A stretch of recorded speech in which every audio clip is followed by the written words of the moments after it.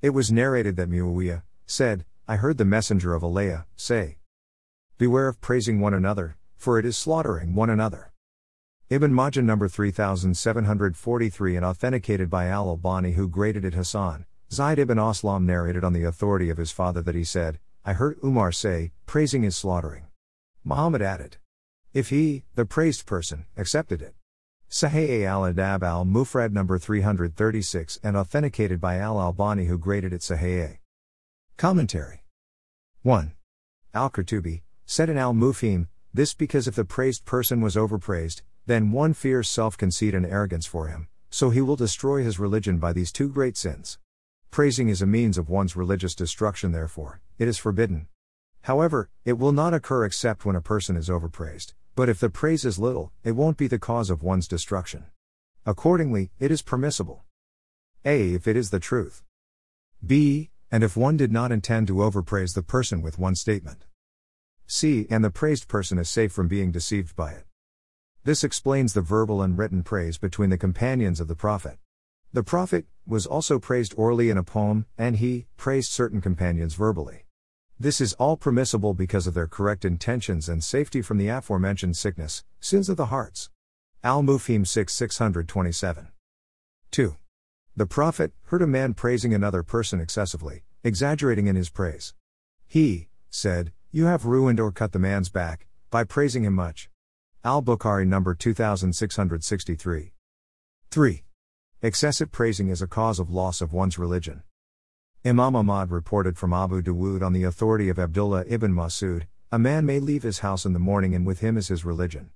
He meets another person who is in need of something from him, so he, the former, says to him, you are such and such person, i.e. praising him. Perhaps he gets from him what he needs, so he makes Allah angry with him and he may return to his house and have nothing of his religion with him. Reported by At-Tabarani with a chain of narrators who are men of as-Sahih.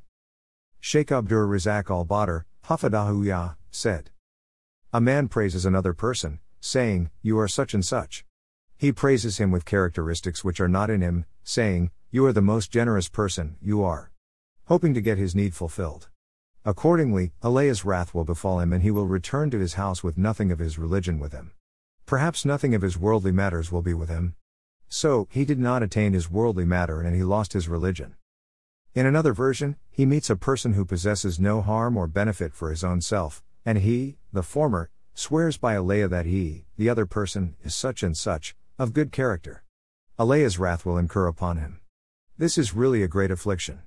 It is incumbent upon a Muslim to be honored in his own self with his religion, let his neediness be to Allah only, and take the legal means. Allah Ta'ala says in Surat At-Talaq, 65:2-3. And whosoever fears Allah and keeps his duty to him, he will make a way for him to get out, from every difficulty. And he will provide him from sources he never could imagine.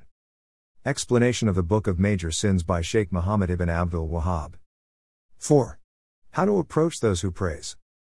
Hammam ibn al-Harith narrated that a man started to praise Uthman, and al-Miqdad went and sat on his knees, and he was a large man, and he started to throw pebbles in his face. Uthman said to him, what is the matter with you?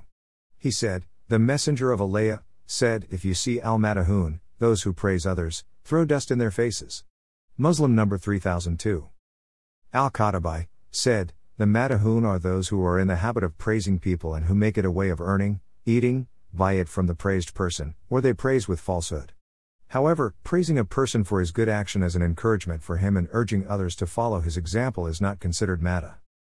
Al-Miqdad acted upon the hadith by taking dust and throwing it in the face of the madah who praised Uthman. The statement of the Prophet can be interpreted in another aspect that means disgrace and deprivation, i.e. whoever meets you with praise do not give him, rather, deprive him of what he seeks. The dust is interpreted metaphorically with deprivation, such as when some people say, there is nothing in his hand except dust, or like the statement of the Prophet, if someone comes to ask for the price of a dog, fill his hand, palm, with dust. Abu Dawood number 3482 and Al-Albani graded it Sahih. Thus, the praised person should disappoint the praising person and not give him anything for his praise. It is said that the statement indicates exaggeration in giving little to them and disregarding them. Al-Manawi said throwing dust is like scolding the praising person and discouraging him from praising because of showing arrogance or he is disgraced by not being given what he seeks, or to be given little like the dust, for its littleness and meanness, or cut off their tongues by money which is a despised thing like dust. Fayd al-Qadir. In conclusion, praising for the sake of encouraging the praised one or performing good deeds is permissible, as al-Qatabi mentioned, because it is quoted as an affirmed action of the Prophet, on many occasions with the Sahaba. The distinct praise is that which one fears for the praised person to fall into the fitna of self-conceit, or the praise by which one seeks adulation or flattery and earns, the money of others with falsehood.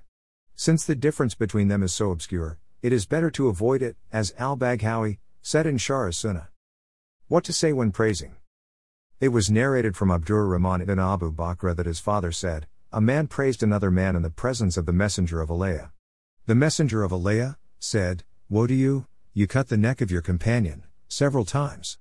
Then he said, 'If any one of you praises his brother, let him say, Azabu'u wale uzaki alahi ahadan.